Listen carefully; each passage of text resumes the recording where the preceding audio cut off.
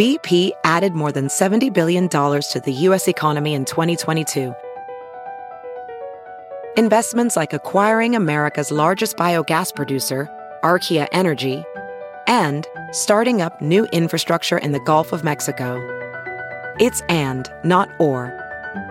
See what doing both means for energy nationwide at bp.com/investing in America. Have you heard you can listen to your favorite news podcasts ad-free? Good news. With Amazon Music, you have access to the largest catalog of ad-free top podcasts included with your Prime membership. To start listening, download the Amazon Music app for free or go to amazon.com/ad-free news podcasts. That's amazon.com/ad-free news podcasts to catch up on the latest episodes without the ads.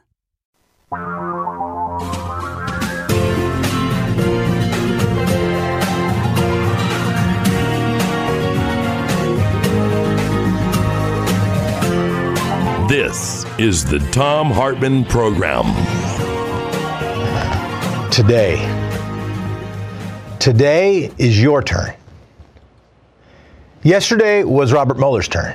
Yesterday was Congress's turn to ask questions of Robert Mueller in front of the Judiciary Committee, in front of the House Intelligence Committee. Yesterday was their turn. Today is your turn. It's processing day. Robert Mueller testified yesterday. What did we learn? What did it remind you of? What should people be paying attention to now? Yeah, we have the question, what impact did it have? We had the question of what should happen next. But not just the horse race, not just the optics, not just the wrestling match, not just commenting like sports announcers, adding color and predictions to some game. But what should we be reminded with respect to the substance of our democracy? Not just the veneer, but the substance. What did it teach us? What did it remind us of? What should it remind us of? My name is Jefferson Smith. This is the Thom Hartmann Show. I am honored to sit in. This is your show, and today is your turn. What did we learn? What were we reminded of?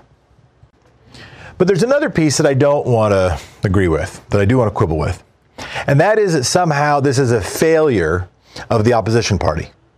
This is primarily sits at the feet of Democrats. Well, Democrats let us down, or Democrats aren't getting the message out there. And very often, that's what people say. Like, what are Democrats failing to do? And they say, oh, well, they need to guarantee the ballot. They need to make sure that we stop interference on the elections. Well, there are bills. The House can pass these bills. The Republican Senate will not pass these bills. That is not at the feet of the opposition party. That is not at the feet of Nancy Pelosi. That is not at the feet of Chuck Schumer. That is not at the feet of any portion of the opposition party apparatus. And then the other critique is, well, I wish we would be knowing about these things. I wish they would tell us about these opposition efforts. Why aren't they saying something? I can't tell you how many times I have heard in speeches, in House parties, in town hall meetings, on the radio, in emails, why aren't Democrats standing up? And this feeling of people who've been lifelong Democratic voters, who are resisting now, who are part of the opposition party or at least the opposition movement.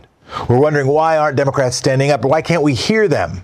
And I will say that too is not merely at the feet of the opposition party. That is not merely at the feet of elected representatives. Now, I have my quibbles. They spend too much of their time raising money. Is that at their feet? Partly, but it's also partly the fact that we have unlimited campaign funds in this country, unlimited campaign budgets in this country, and unlimited secret money contributions allowed by this Supreme Court. And so that's sort of justifiable, or at least almost necessary. It seems necessary to many members of Congress to spend all that time. So they have some quibbles with how they spend their time. But ultimately, it is not the Democratic National Committee, it is not the Congress who gets to decide what the media is talking about. That is the media apparatus. That's why you who listen to this program are so important. That's why I so appreciate being able to spend this time. That's why what Thom does is so important. That's why what Free Speech TV does is so important.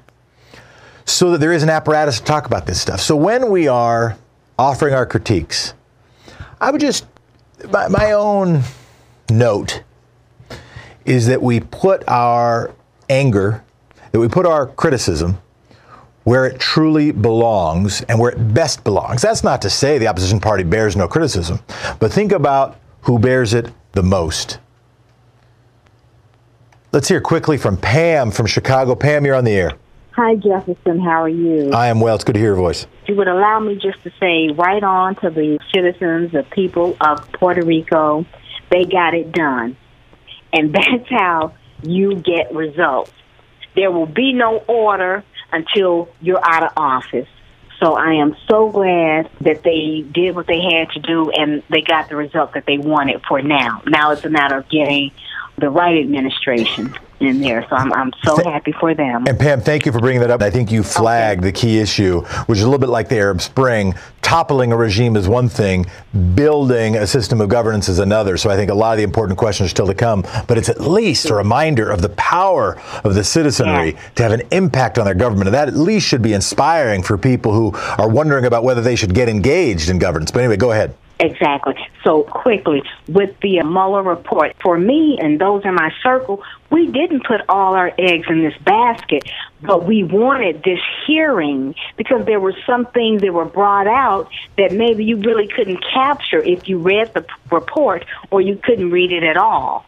I loved Adam Schiff, I guess the way he closed. He said Trump is disloyal. He said Trump is wrong, and it is not patriotic to do what he's done. And that's the music that's wrapping us. You can finish your thought, and then we're going to break.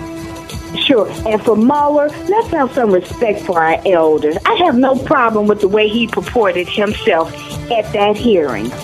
Pam, I appreciate you making that point. Any talk about, well, there was so much of the commentary that basically boiled down to Mueller looked old. You know what? So it's a huge portion of our population and some of the most wise people in our population. Thank you, Pam.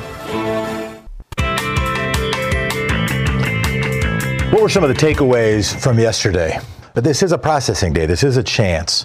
Well, yesterday, a bunch of you called. We appreciated those calls. We were able to take a few of them, but mostly we're going with the report itself, going with the testimony, the questioning, the hearing itself. Today is your chance to offer your thoughts. And particularly, what did we learn and what were we reminded of? Senator Mazie Hirono was reminded of three things.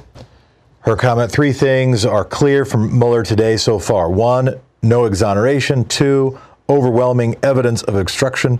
Three, the OLC memo prevented Mueller from indicting Trump. She then renewed her call for impeachment. Seth Kotler, who's a friend of the show, has been on before. Democratic members of Congress today showed they've done their homework. They came equipped with chapter and verse references. The Republicans, on the other hand, did their homework by watching Hannity and Judge Jeanine.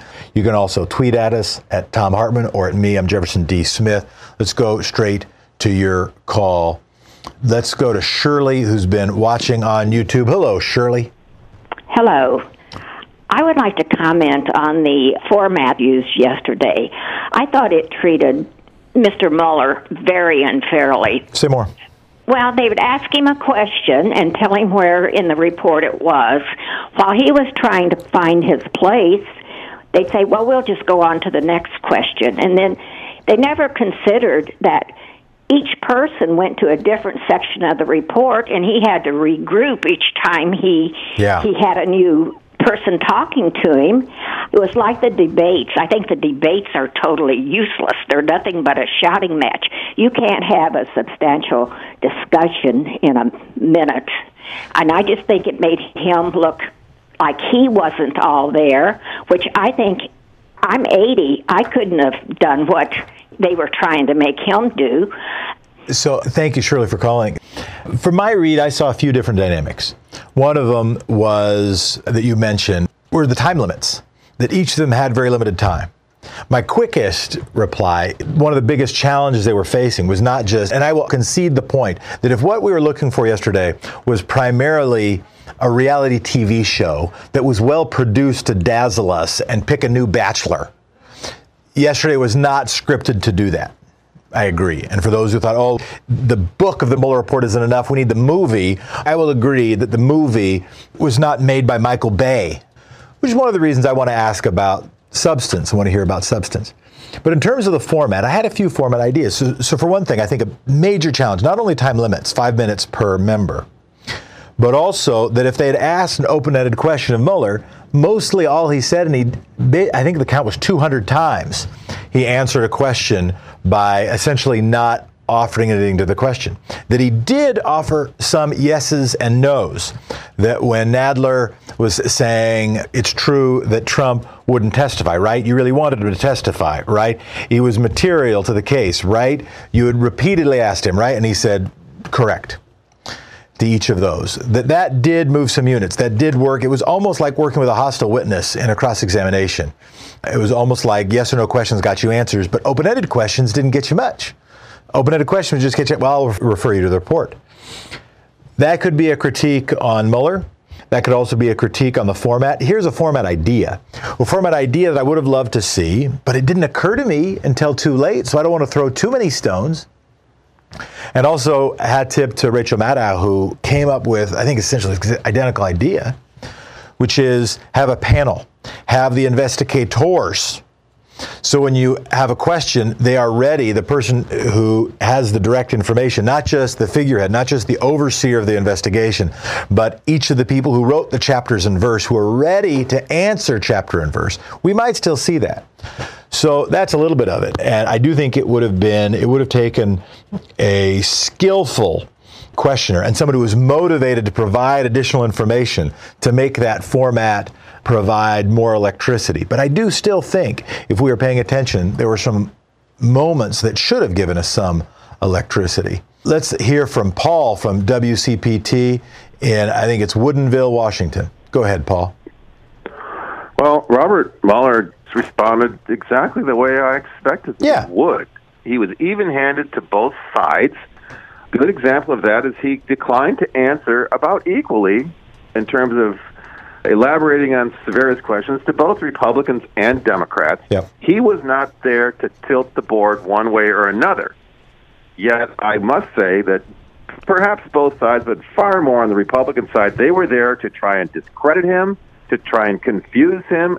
I mean, let's look at this. This is 428 pages. Now, for perspective, the book Moby Dick is about the same length. It's over 125,000 words, which, as you pointed out, he did not write all himself. So asking him to refer quickly to this and quickly to that and then say you were inconsistent here and you were inconsistent there is really ridiculous, especially when he's trying to clarify in these short-term questions.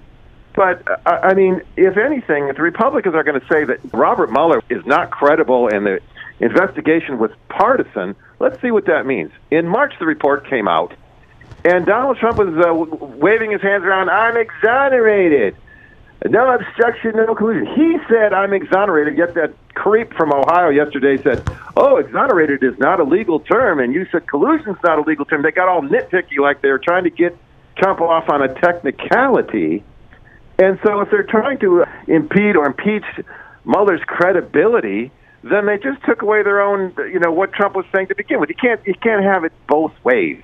And that's what they tried to do, and tried to make him look like some confused, senile, fuddy-duddy old man by asking him questions. A lot of their questions were alleged facts and interjected circumstances which were outside the scope. And Paul, let me interject for a moment. Was there anything, in addition to sort of the theater of whether it's Mueller's performance or the performance of the questioners or the performance of the Republicans, anything on the substance that you were reminded of that you had forgotten, either that had happened, that had appeared in the media, or something that was new to you? Anything on the substance that was a takeaway for you?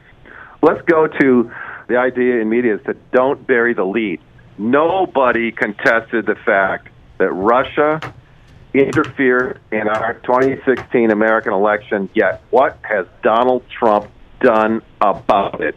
Nothing. He has not said boo to it, no sanctions, no nothing, yet he threatens Iran with sanctions and military action. He threatens Venezuela with sanctions and military action. What has he threatened with Russia? Nothing.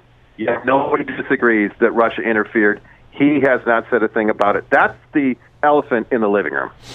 Thank you for that. And something else that occurred to me afterwards.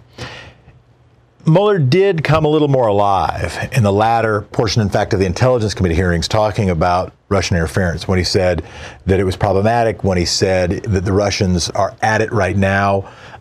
If I had to do it over again, I would have flipped them. I would have done the Intelligence Committee hearing first and the Judiciary Committee hearing second. In part because very often when you're interviewing somebody, if you can talk about the stuff that they care about early, it'll bring them more alive. It'll get them more energy. It'll get them engaged with the conversation. That's a production tip as much as anything. And I don't want to merely focus on the production of the thing. So many of us are becoming, Thom says just about every day, the democracy is not a spectator sport. And I want to avoid myself falling into the trap of treating this as a spectator activity. But I appreciated your comment about not bearing the lead, that this should not be merely about the current president of the United States. It should not be merely about one person. It should be about the sanctity of our elections, our responsibility to preserve the sanctity of our elections. And that should be something that is a transpartisan issue. That should be a 70%, 80%, 90% support issue. And by the way, pretty much is, but that's not reflected by the actions of Congress, or more specifically, that is not reflected by the actions of the Republicans in Congress, by Mitch McConnell killing any bill that would preserve the sanctity of our elections. That is vastly more important than whether or not Robert Mueller sounded like a 74-year-old or something a little older or something a little younger, whether or not that matters or not. The sanctity of our elections matters vastly more. I'm Jefferson Smith.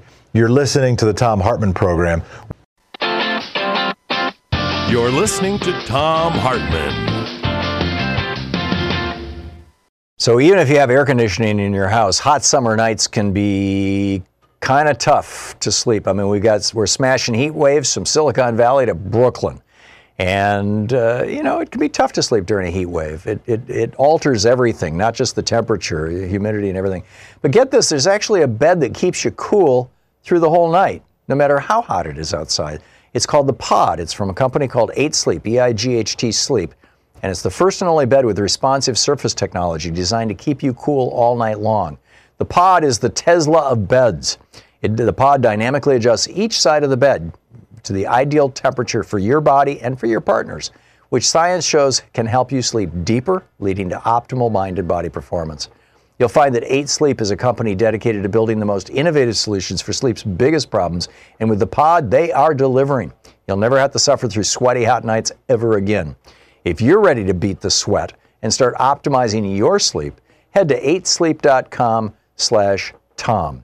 Try the Pod for 100 nights, and if you don't love it, they'll refund your purchase and arrange a free pickup. They've already sold out the first 2 batches. They're going fast. For a limited time, get $150 off your purchase when you go to 8sleep.com/Tom. That's EIGHT sleep.com/THOM. 8sleep.com/Tom.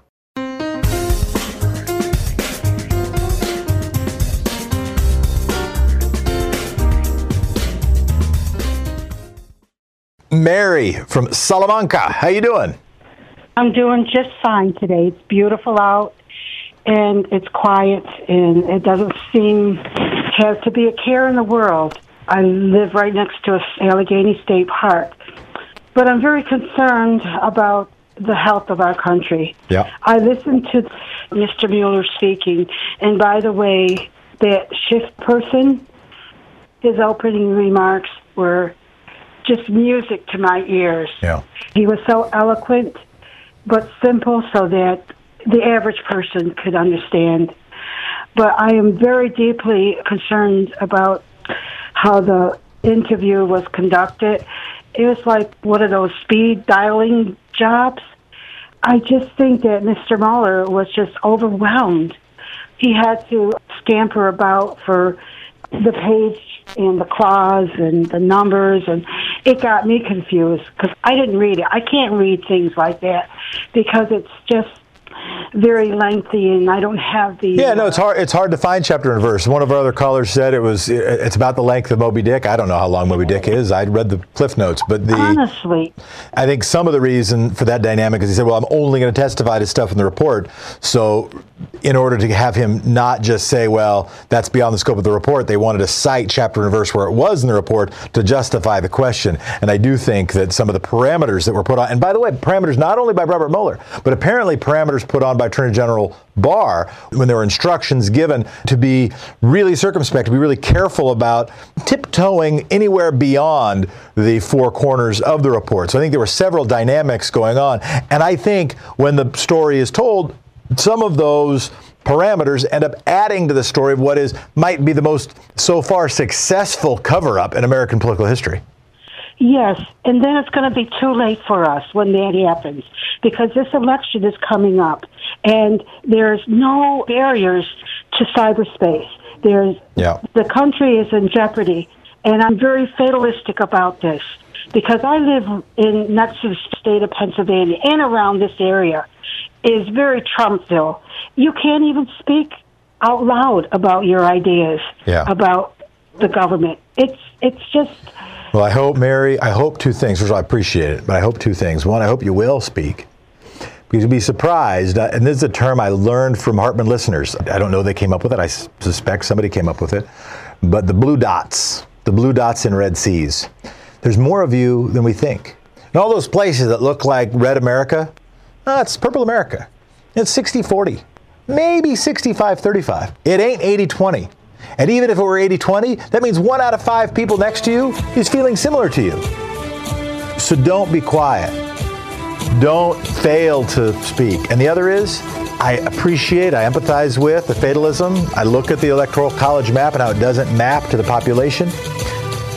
But we've got to have hope, because hope yields activity. Fear yields inactivity. And activity is what we need. Thanks for the call, and let's all be active.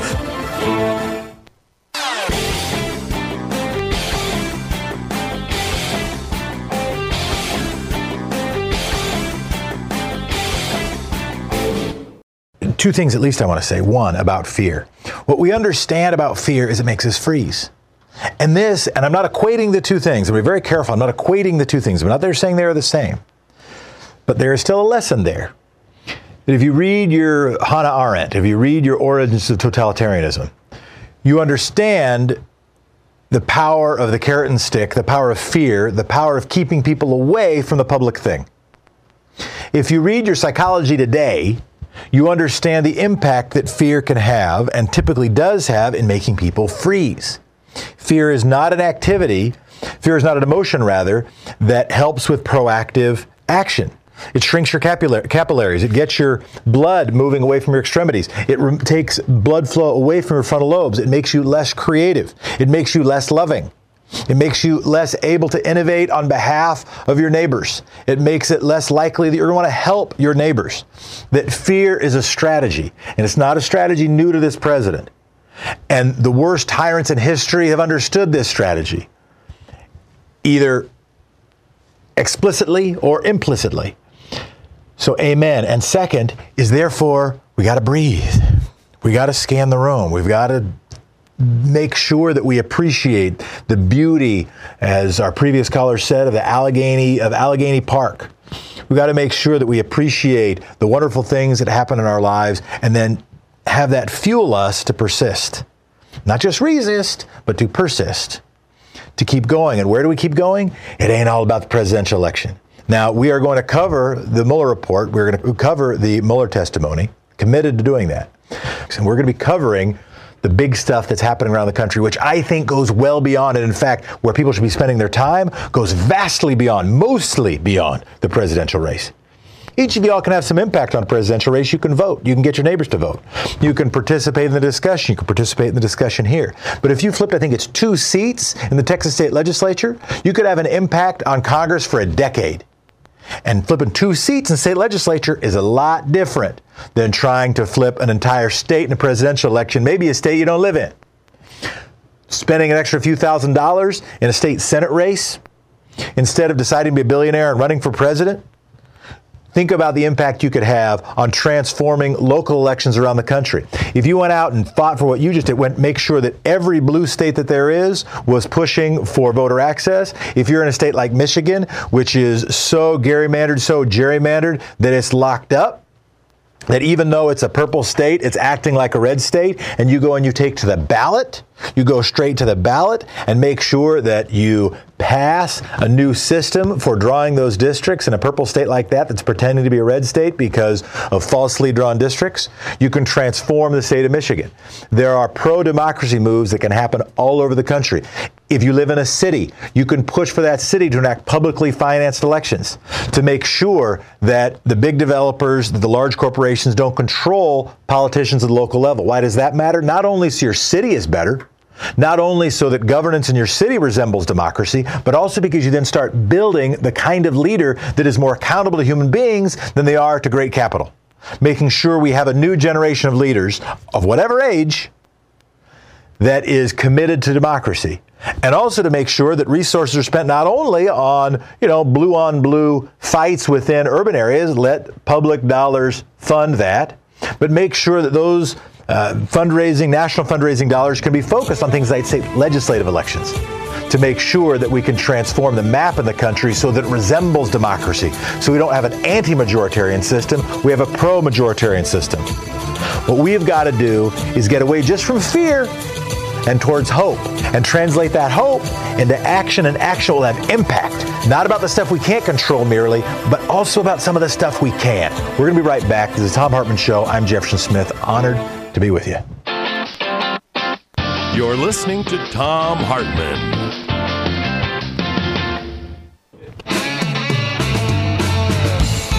Welcome back, everybody. I'm Jefferson Smith. This is the Thom Hartmann Program.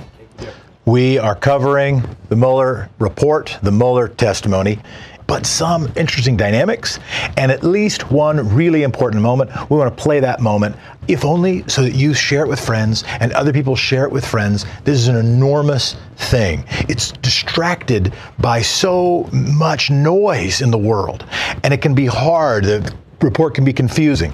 Setting that aside for just one moment, let's hear this clip. This is not very confusing.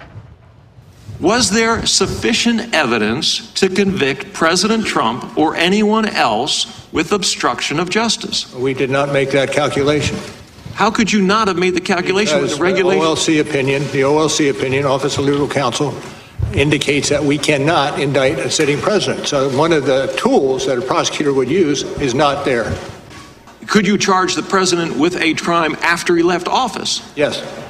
You believe that you could charge the President of the United States with obstruction of justice after he left office? Yes, but the OLC opinion says that the prosecutor cannot bring a charge against the sitting president. Nonetheless, it can continue the investigation to see if there are any other persons who might be drawn into the conspiracy.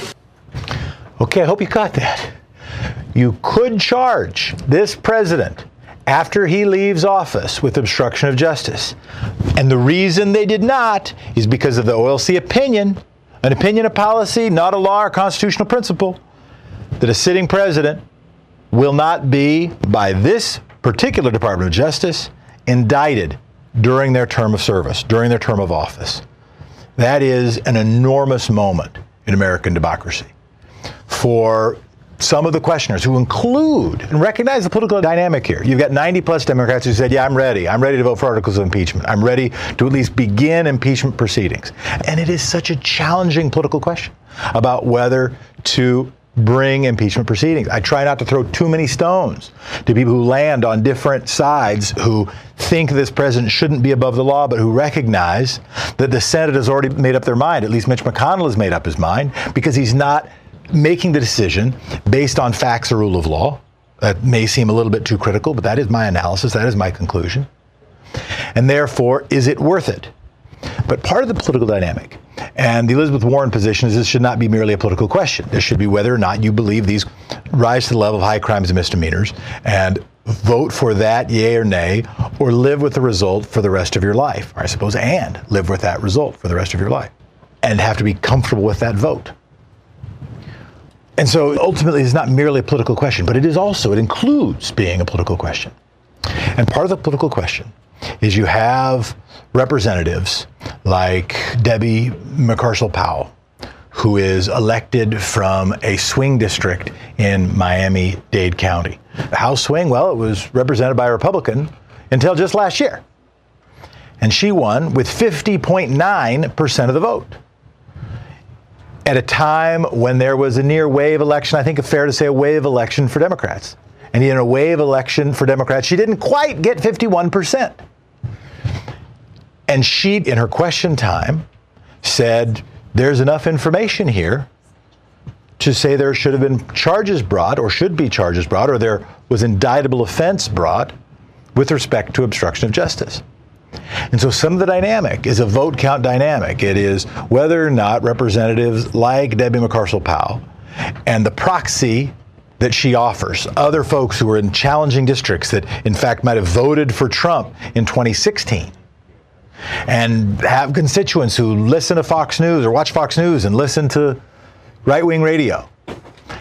And whether those folks will say, yeah, you know what, it is my duty to at least have there be articles of impeachment. That's one of the big dynamics. You're listening to Thom Hartmann. Louise and I have used CBD oil for, it's been a couple of years now, I think, as a pain reliever and an anti-inflammatory. And recently we've discovered New Leaf Naturals CBD oil. We absolutely love it. It's the best we've ever tried. The company is spelled NU Leaf Naturals. CBD oil is non-intoxicating, which makes it ideal for people seeking the health benefits of cannabinoid without the mind-altering effects of medical marijuana. CBD is non-toxic. It has potent pain-relieving and anti-inflammatory properties. And the brand I trust the most is New Leaf Naturals. New Leaf Naturals is the highest quality CBD oil on the market. It's 100% organic, highly concentrated, contains no additional additives, grown in the United States. The only ingredient is hemp. So the product remains in its most pure and simple form. Go to newleafnaturals.com. That's newleafnaturals.com and save 30% off and get free shipping in the U.S. when you use the code THOM, spelled THOM. Go to newleafnaturals.com. For premium cannabinoid wellness, there's only one place, newleafnaturals.com. This is the Thom Hartmann Program. It's the Mueller Report. We're reading from page 131. This is under the title of Paul Manafort's Ties to Russia and Ukraine, and the subtitle of Oleg Deripaska Consulting Work. In 2017, Deripaska invested through another entity in Pericles Emerging Market Partners, LP, also known as Pericles, an investment fund created by Manafort and former Manafort business partner Richard Davis. The Pericles Fund was established to pursue investments in Eastern Europe. Deripaska was the sole investor. Gates stated in interviews with The Office that the venture led to a deterioration of the relationship between Manafort and Deripaska. In particular, when the fund failed, litigation between Manafort and Deripaska ensued. Gates stated that by 2009, Manafort's business relationship with Deripaska had, quote, dried up. According to Gates, various interactions with Deripaska and his intermediaries over the past few years have involved trying to resolve the legal dispute. As described below, in 2016, Manafort, Gates, Kalimnik, and others engaged in efforts to revive the Deripaska relationship and resolve the litigation. Political consulting work. Through Deripaska, Manafort was introduced to Ronit Akhmenatov, a Ukrainian oligarch who hired Manafort as a political consultant. In 2005, Akhmenatov hired Manafort to engage in political work supporting the Party of Regions, a political party in Ukraine that was generally understood to align with Russia. Manafort assisted the Party of Regions in regaining power, and its candidate, Viktor Yanukovych, won the presidency in 2010. Manafort became a close and trusted political advisor to Yanukovych during his time as president of Ukraine. Yanukovych served in that role until 2014, when he fled to Russia amidst popular protests. Konstantin Kalimnik. Kalimnik is a Russian national who has lived in both Russia and Ukraine and was a longtime Manafort employee. Kalimnik had direct and close access to Yanukovych and his senior entourage, and he facilitated communications between Manafort and his clients, including Yanukovych and multiple Ukrainian oligarchs. Kalimnik also maintained a relationship with Deripaska's deputy, Viktor Boyarkin, a Russian national who previously served in the defense attaché office of the Russian embassy to the United States. Manafort told the Mueller prosecutor's office that he did not believe Kalimnik was working as a Russian spy. The FBI, however, assesses that Kilimnik has ties to Russian intelligence. Several pieces of the office's evidence, including witness interviews and emails obtained through court-authorized search warrants, support that assessment. And then there's a series of bullet points here. 1. Kilimnik was born on April 27, 1970, in Oblast, then of the Soviet Union, and attended the Military Institute of the Ministry of Defense from 87 until 1992. Sam Patton, a business partner to Kilimnik, stated that Kilimnik told him he was a translator in the Russian army for 7 years, and that he later worked in the Russian armament industry selling arms and military equipment. U.S. government visa records, another bullet point, revealed that Kilimnik obtained a visa to travel to the United States with a Russian diplomatic passport in 1997. Another bullet. Kilimnik worked with the International Republican Institute's, IRI, Moscow office, where he did translation work and generally office management from 1998 to 2005. While another official recalled the incident differently, one former associate of Kilimnik's at IRI told the FBI that Kilimnik was fired from his post because his links to Russian intelligence were too strong. That same individual stated that it was well known at IRI that Kilimnik had links to the Russian government. Another bullet. Jonathan Hawker, a British national who is a public relations consultant at FTI Consulting, worked with DMI on a public relations campaign for Yanukovych. After Hawker's work for DMI ended, Kilimnik contacted Hawker about working for a Russian government entity on a public relations project that would promote in Western and Ukrainian media Russia's position on its 2014 invasion of Crimea. In the last bullet point, Gates suspected that Kilimnik was a spy, a view that he shared with Manafort, Hawker, and Alexander Vanderswan, an attorney who had worked with DMI on a report for the Ukrainian Ministry of Foreign Affairs. The next paragraph has been deleted by Bill Barr. B. Contacts during Paul Manafort's time with the Trump campaign. A subset, Paul Manafort joins the campaign. Manafort served on the Trump campaign from late March to August 19, 2016. On March 29, 2016, the campaign announced that Manafort would serve as the campaign's convention manager. On May 19, 2016, Manafort was promoted to campaign chairman and chief strategist, and Gates, who had been assisting Manafort on the campaign, was appointed deputy campaign chairman. Thomas Barak and Roger Stone both recommended Manafort to candidate Trump. In early 2016, at Manafort's request, Barak suggested to Trump that Manafort join the campaign to manage the Republican convention.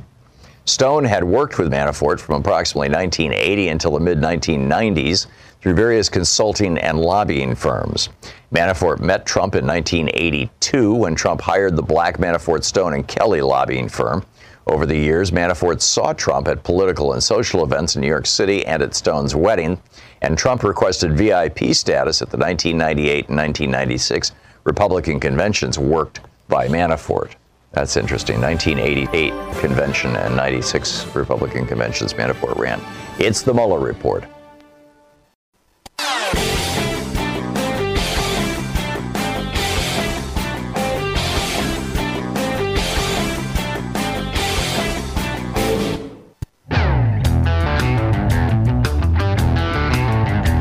And we're back.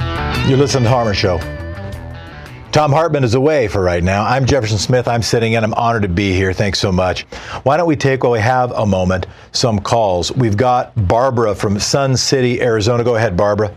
Hi. Basically what I'm I got this yesterday, that if Mueller doesn't testify to the parts of the report that are redacted by Barr in order to cover Trump's crimes, then it's obstruction of justice, protecting obstruction of justice by committing obstruction of justice. It's like they're all covering for each other and they're all obstructing justice. And it's so wrong, and we need somebody like the Pentagon Papers to come and take the whole unredacted thing and, throw it into the Washington Post and let everybody see what really happened. And we know what really happened, the Magnitsky, et cetera, et cetera, et cetera. Sanctions on Russia, why they did it, what's been going on for years. Appreciate the call, Barbara. Let's take a call from Stan from Champaign, Illinois, WCPT. Go ahead. Yes, thanks. If Trump is reelected next year, the statute of limitations is going to run on almost all of the charges that he could be prosecuted for when he's not president. So we have to have impeachment. And if Nancy Pelosi has any ability to get her caucus to do what she wants, she should be able to say impeach, and they'll all follow her. No, there is, and thanks, Stan, for the call. There is a real risk, and I want to respond also to Barbara's call. I want to get to as many of your calls as we can, but there is a real risk that if we can't sufficiently trust that our elections will be majoritarian, that the person who ends up sitting in the White House is not supported by a majority of the American people, or even the majority of the votes cast, or even a plurality of the votes cast.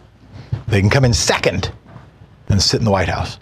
And if that can happen in an era of unlimited secret money, in an era of voter suppression, in an era of partisan gerrymandering and an electoral college that doesn't reflect the overall will of the overall American people, and if all of that is happening, there is a real possibility that we should be steeling ourselves towards. And this is why my own view is that to save democracy, it ain't about one president. It ain't about one Congress. It is, and all of our attention shouldn't be focused there. In fact, state legislative races that could impact the overall structure of Congress for the coming decade. We've got to be playing a long game, a long pro-democracy game, not merely with an eye to a single election or a single president, because there is a real risk, as you said, that accountability for this president will mean, I don't know, some people saying mean things in history books and other loyalist folks saying nice things about him in history, I don't know, talk radio. Let's go to J.A. watching us on Free Speech TV from Portland, not Oregon, but Maine. How you doing? Hey, I love you. I love Thom. And I watch you pretty persistently, or try to as much as possible. But we appreciate it. I mean, it actually was MSNBC, and I think her name's Nicole Wallace, which I like her show a lot, but she kind of was just getting down on Mueller on how he wasn't putting on a good enough show, basically, which I guess stems back to the guy's a Marine, been through the Vietnam War, and who knows what else, to be honest. So what do they expect from him other than to stick to kind of honor? I honestly feel like he's still way more educated than who's sitting in the Oval Office. So breaks down to, I appreciate you guys letting me get on the air. And you think Mueller's doing a good job?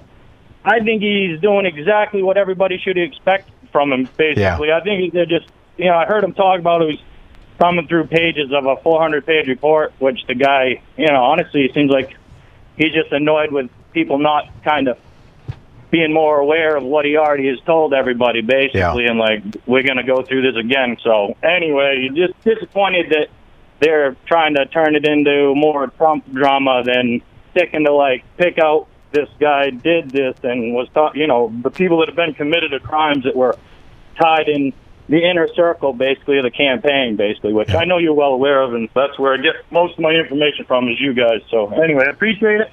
All right, thanks, Jay. Appreciate it. Let me offer some thoughts on Mueller. So I am seeing some critique. In fact, we had a caller who said, it looks like somebody with Alzheimer's, looks like somebody who doesn't have all his faculties, hurting his reputation. I don't share that critique. I think it is true that he is not performing like a Hollywood actor, nor is he performing as someone who's trying to take down a president. This is a guy who is a Republican. He is an institutionalist. He is, in his other career, corporate lawyer who represents some of the nation's wealthiest individuals and companies. Middle-class people can't afford him. Small businesses can't afford him. When he investigated the NFL, he let them off the hook, despite some pretty clear evidence that maybe they should be held accountable for something. That was in his private practice, and he's going back to his private practice. We'll talk about Mueller and what we're learning, but the key thing is the facts.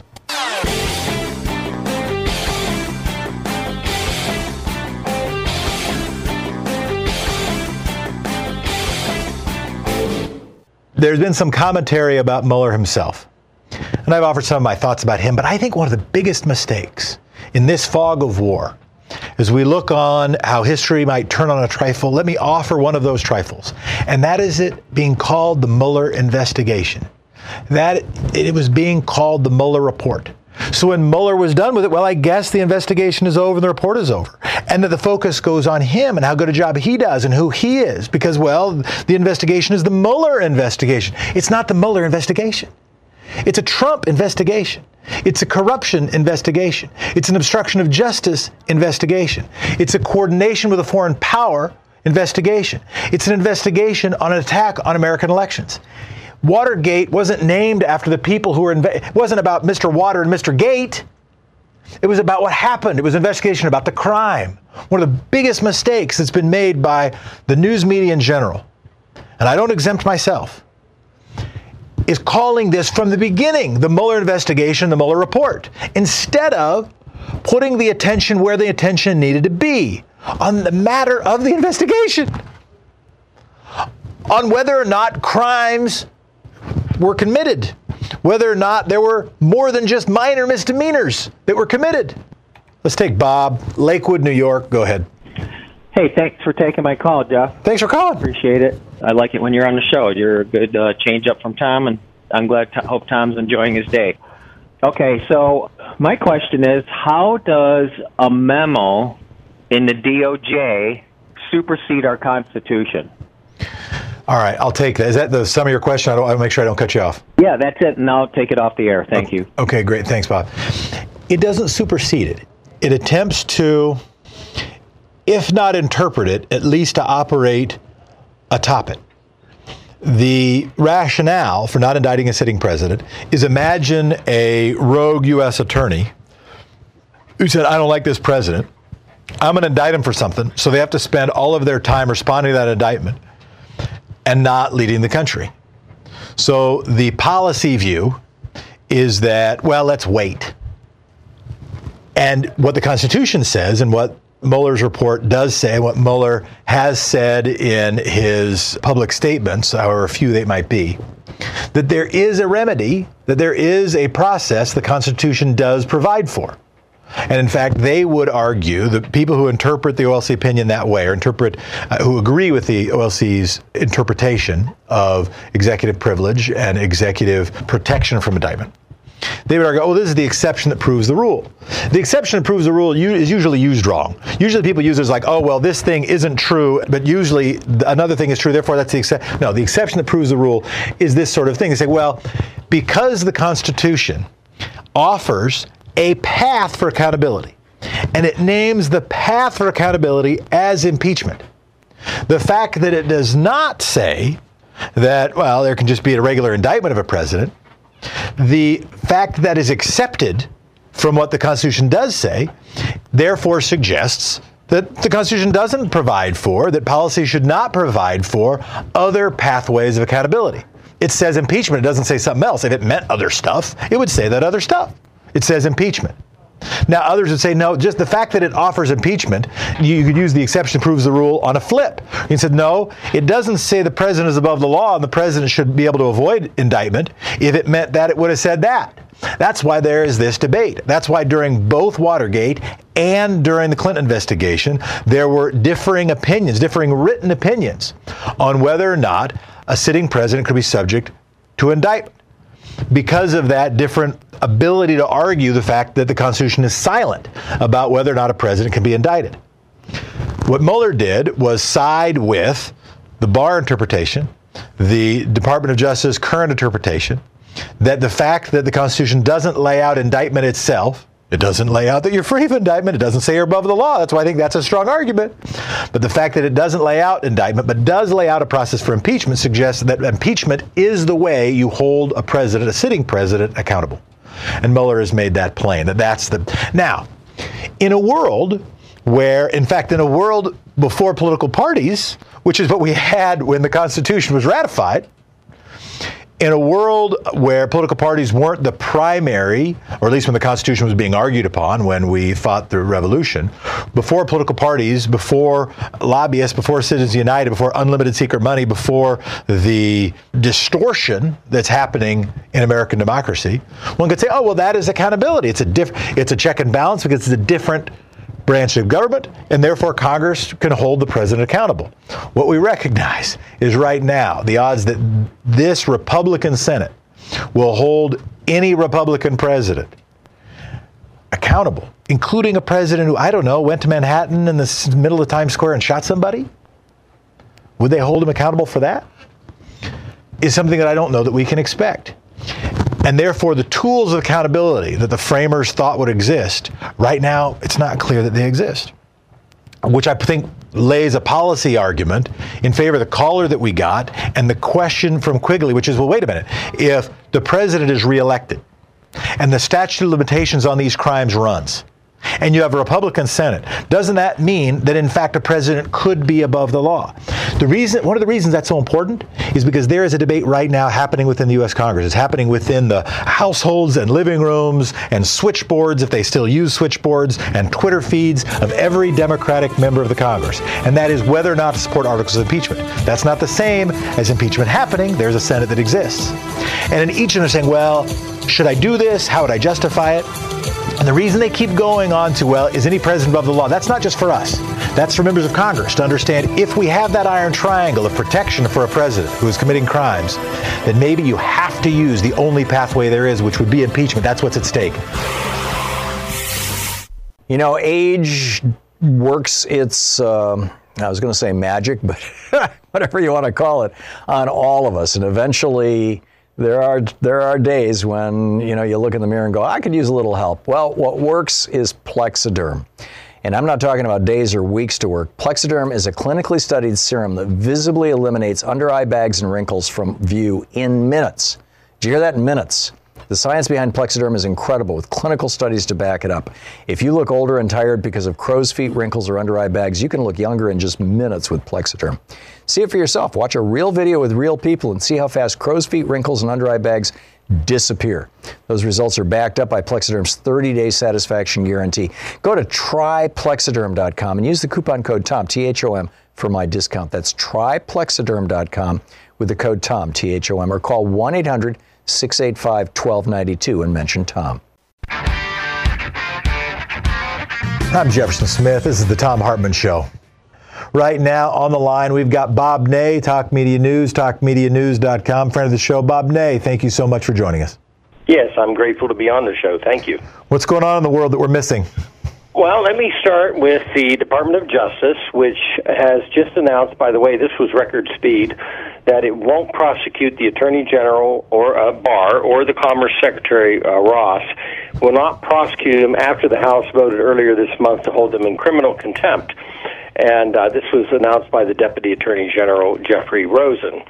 And he wrote a letter to the Speaker and described the Department's, quote, longstanding position to not prosecute an official for contempt of Congress for declining to provide information subject to a presidential assertion of executive privilege, which the President can basically do for almost anybody.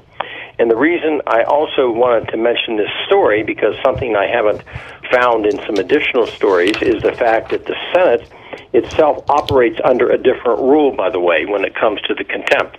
Obviously, Jefferson, as you know, if they're not going to enforce contempt of Congress, the Justice Department, and they've already very swiftly declined this because the Holder case under Obama and Harriet Meyer's case under George Bush took 6 years to decide the contempt issue. 6 years. So this was what? This has been a month or two. Now, the Senate has a rule, and the Senate can, no matter what the Justice Department does, the Senate and its committees, by an internal rule, are authorized to bring a lawsuit under a federal statute. That lawsuit would be in the federal district court in Washington, D.C. Now, the House doesn't have a rule like that. But the federal district court in Washington has decided if the House wants to, they can nevertheless authorize its committees to bring a civil lawsuit that's similar for enforcement of a subpoena. And the reason I raise this, obviously this administration is going to deny and squash and quash and everything else under the sun, every single contempt motion that's brought. So the House may at some point in time, I would assume, want to also go through and authorize itself, it can change its rules in a heartbeat, and authorize itself to be able to go after the people that won't come in to talk to the Congress. Obviously, Don McGahn would be, I assume, on everybody's counsel to the president, on everybody's list to get there. So let's back up just a second. It's so important. And it also gets back to something we were talking about earlier. Mm-hmm. Question synonymous to, why won't the Democrats be more aggressive with blank? And one of the challenges is what you just offered, that one way they can be aggressive is by requiring testimony, And if somebody doesn't testify, they can issue a subpoena, and they can be under contempt of Congress for not doing it. But it is up to the executive branch, apparently, to enforce the law. And if the executive branch decides not to enforce the law, what do we do? And you're saying that the alternative is to go to a different court to get some other constable to enforce a civil requirement? Run through that again very quickly. Yes. And again, the Senate has had this rule for quite a while. So just for clarification, the Senate and its committees today can say, instead of going in contempt of Congress and going through the Attorney General, the Senate and its committees are authorized. They can bring a lawsuit under a federal statute, a civil lawsuit, under a federal statute in the district court in Washington, D.C., District of Columbia. They can bring it. So they will enter into the suit. It's just another means to bypass, obviously if you have a hostile Attorney General, then this would be a means to do it. The House does not have such a rule. But the court has already made a statement that nevertheless, if the House were to authorize something like this, they could go through the same process as the Senate. Now, you're not going to see the Senate doing this because it's controlled by Mitch McConnell.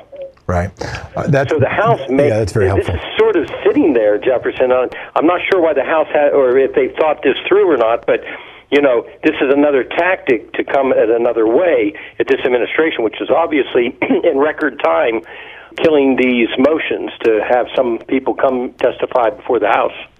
It's very helpful. We want to cover that more, or you want to make sure we cover something else? I'm just wondering, and I'm not recalling when I was there that we ever had a situation like that, but I was surfing the rules, and if the Senate can do it, the House can do it, and the House is obviously the Democratic-controlled portion, because the Senate's not going to do any of that. Because it's not a statute that need to be passed, it's a rule. So that means the majority, they could just pass it as a rule. It would apply only, the ambit of passing that rule will be fully within the House. That's helpful. Anything else you want to make sure we cover? Well, just the fact that the Senate Republicans have blocked 2 election security bills. Yeah, they did it based on federalizing elections, which is absolutely not true. It would not federalize anything at all. Well, Bob Ney, we appreciate you calling, as always. Thank you.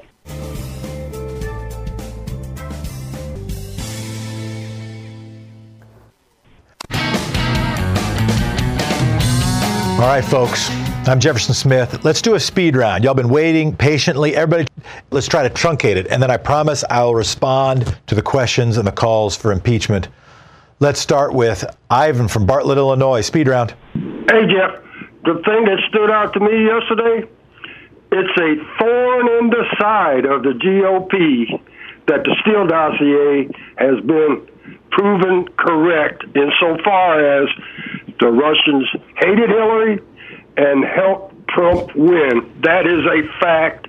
And how many times did they try to discredit the Steele dossier? They brought it up over and over again. It was like their favorite line. Bob from Folsom, California, you're on the air. Speed round. I've met some black people that actually voted for Trump, and they have a common thread, which the white people who voted for Trump, they are 81% total, I think, and they have a common thread. They're evangelicals. And my comment is, once you become a fundamentalist, like Falwell, Dobson, Swaggart, those guys, you lose the ability to reason for yourself. And that's all I have to say. Appreciate the call so much. Laura from Linwood, Washington. You're on the air. You got another call there, but you're on the air with the Thom Hartmann Show if you want to use the speed round. This is Michael, not Laura. Oh, Michael. Well, maybe Laura's calling you.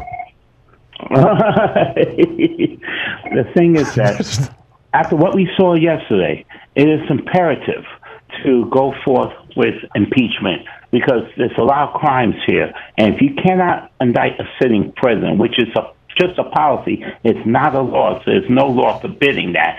I don't know what other remedy to go forth. You know what I'm saying? I mean, Russians are still trying to hack into our elections, and we got to take action and hold these Senate Republicans accountable, too. I hear you loud and clear, Michael. Now we're going to try going to Laura from Linwood, Washington, who might have been just calling Michael. I don't know. This is Laura from Linwood, Washington. Hello, Laura. There's so many fires to put out, it makes me crazy. And my mother was very political, and I thank her for that because she's taught me to listen and think about what I can do to make this world better. And we have two main targets. One, the presidency, but I think our biggest target, because I think the presidency is going to get taken care of. I give money to people that are running, and I think, gee, I can wait on that because what we do pick the one, I'm going to vote for a Democrat. But the Senate is what is just destroying us. And I want to know, where can I send the $27 that I usually send to Bernie to help? If you got $27, I'll go you one better, or at least one below, is I would focus on state legislative races, because this is the most important, one could argue the most important history of the country, most important set of state legislative elections in the history of the country, at the very least, unless in the next decade, because after this, there will be a census, and after that will be redistricting, and it'll be legislatures who, plus some governors, plus some secretaries of state, who draw those lines. I'll also tweet something out about key Senate races and key legislative races, but I'm about to violate speed round. So let me get to Brian. Brian, go ahead. Are there impeachable, indictable offenses committed by the president that are not in the Mueller report? In other words, emoluments clauses. The answer to the question is almost certainly, if there were a Senate who would take it up. You heard it. Well, that's beyond my purview. Any number of financial crimes committed by this president were not covered by the Mueller report. But I'll offer that thought in my last 1 minute. But Tracy, you get to be the last in the speed round. Tracy from White Crystal Beach, Maryland. Yes, hi. You just pointed out the legislative races. I was going to say that, so I won't comment. I'll look for your great information coming up. There's 20 Senate races or seats up for grabs and 3 people retiring in the GOP, so that should be the focus. And the other, and I'll take this offline, but the other thing I think, other than the impeachment process, and I know that the Intelligence Committee is still gathering information, I don't think there should be a rush to judgment on that, but I do think that's the focus should be on shoring up the voter registration and anything having to do with voting. So I'll take your comment offline. My comment is that Tracy's a genius, and everybody should listen to Tracy and everything she ever says for the rest of her life. I totally agree with everything you just said, and that's that's my response. We're about to wrap. Let me say this. First of all, thank you. I'll be back tomorrow. Will offer some of my thoughts about not only the coming presidential election, but maybe more importantly, the elections where I think we can have the biggest impact, and the biggest impact for the long game. We had a caller earlier who likened to Rocky and said that, well, we've got to do the knockout punch of impeachment. Didn't get to a clip that we'll try to play tomorrow about one member of Congress who essentially said, well, I want to make sure that there really is a knockout punch. She didn't use that word.